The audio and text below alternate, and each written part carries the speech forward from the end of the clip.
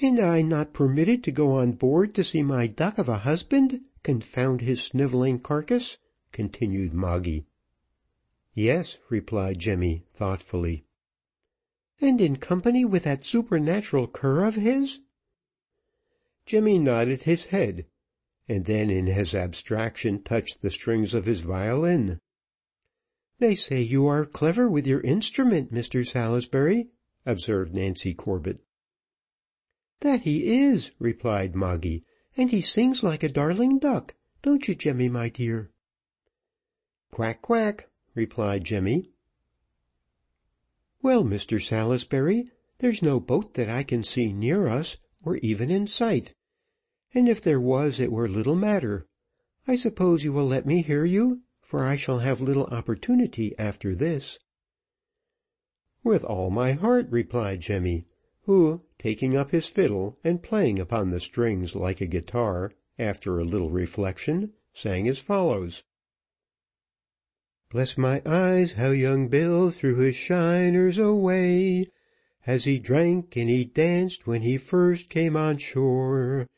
It was clear that he fancied that with his year's pay, like the Bank of Old England, he'd never be poor.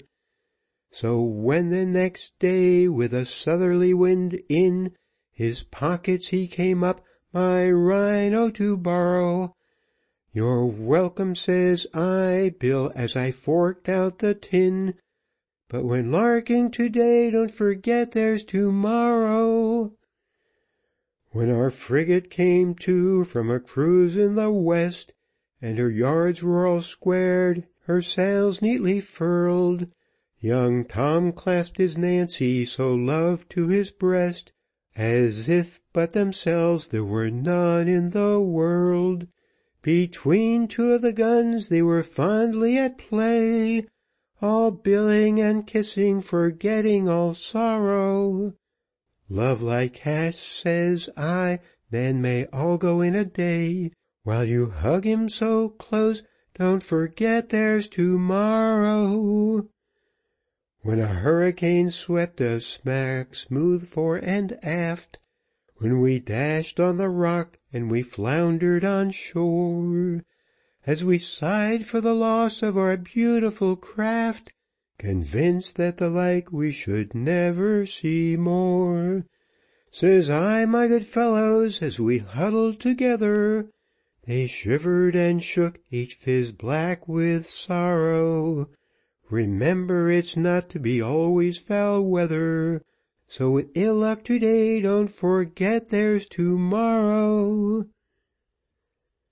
"And not a bad hint neither, Mr Salisbury," said Nancy, when Jemmy ceased. "You sailors never think of to-morrow, more's the pity. You're no better than overgrown babies." "I'm not much better at all events," replied Jemmy, laughing. "However, I'm as God made me, so all's right." "That's my own darling Jemmy," said Moggy, "and if you're content and I'm content, who is to say a word, I should like to know? You may be a rum one to look at, but I think them fellows found you but a rum customer the other night." "Don't put so much rum in your discourse, Moggy, you make me long for a glass of grog." "Then your mouth will find the water," rejoined Nancy; "but, however, singing is dry work, and I am provided. Pass my basket aft, old gentleman, and we will find Mr Salisbury something with which to wet his whistle." The boatman handed the basket to Nancy, who pulled out a bottle and glass, which she filled, and handed to Jemmy. "Now, Mr Salisbury, I expect some more songs," said Nancy. "And you shall have them, mistress, but I've heard say that you've a good pipe of your own. Suppose that you give me one in return, that will be but fair play." "Not exactly, for you'll have the grog in the bargain," replied Nancy. "Put my fiddle against the grog, and then all's square." "I have not sung for many a day," replied Nancy, musing, and looking up at the bright twinkling stars. "I once sang when I was young and happy. I then sang all the day long. that was really singing, for it came from the merriness of my heart," and Nancy paused. "Yes, I have sung since, and often, for they made me sing, but 'twas when my heart was heavy, or when its load has been, for a time, forgotten, and drowned in wine. That was not singing, at least not the singing of bygone days." "But those times are bygone too, Mistress Nancy," said Moggy. "You have now your marriage lines, and are made an honest woman." "Yes, and God keep me so, amen," replied Nancy, mournfully. Had not the night concealed it, a tear might have been seen by the others in the boat to trickle down the cheek of Nancy Corbett, as she was reminded of her former life, and as she again fixed her eyes upon the brilliant heavens, each particular star appeared to twinkle brighter, as if they rejoiced to witness tears like those. "You must be light of heart now, Mistress Nancy," observed Jemmy, soothingly. "I am not unhappy," replied she, resting her cheek upon her hand. "Mistress Nancy," said Moggy, "I should think a little of that stuff would do neither of us any harm. The night is rather bleak." Moggy poured out a glass and handed it to Nancy. She drank it, and it saved her from a flood of tears which otherwise she would have been unable to repress. In a minute or two, during which Moggy helped herself and the old boatman, Nancy's spirits returned.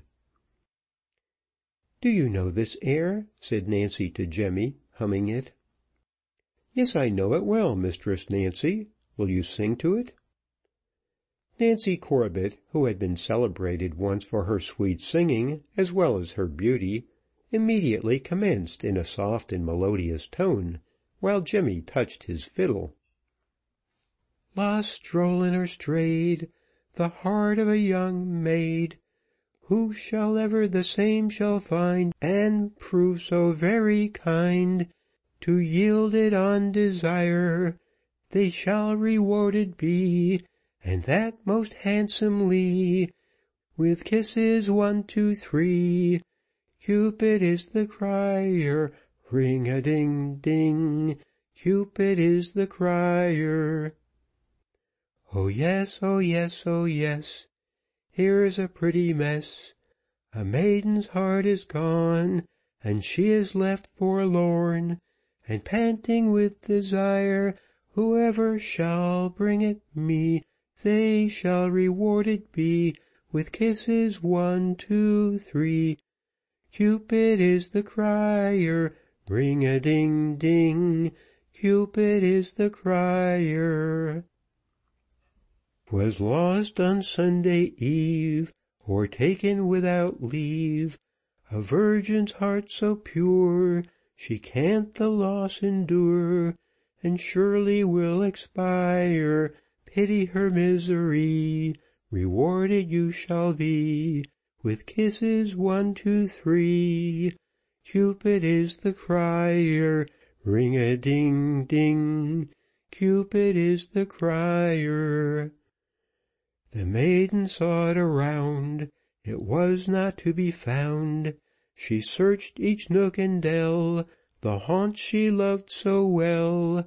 All anxious with desire, the wind blew ope his vest, when lo, the toy in quest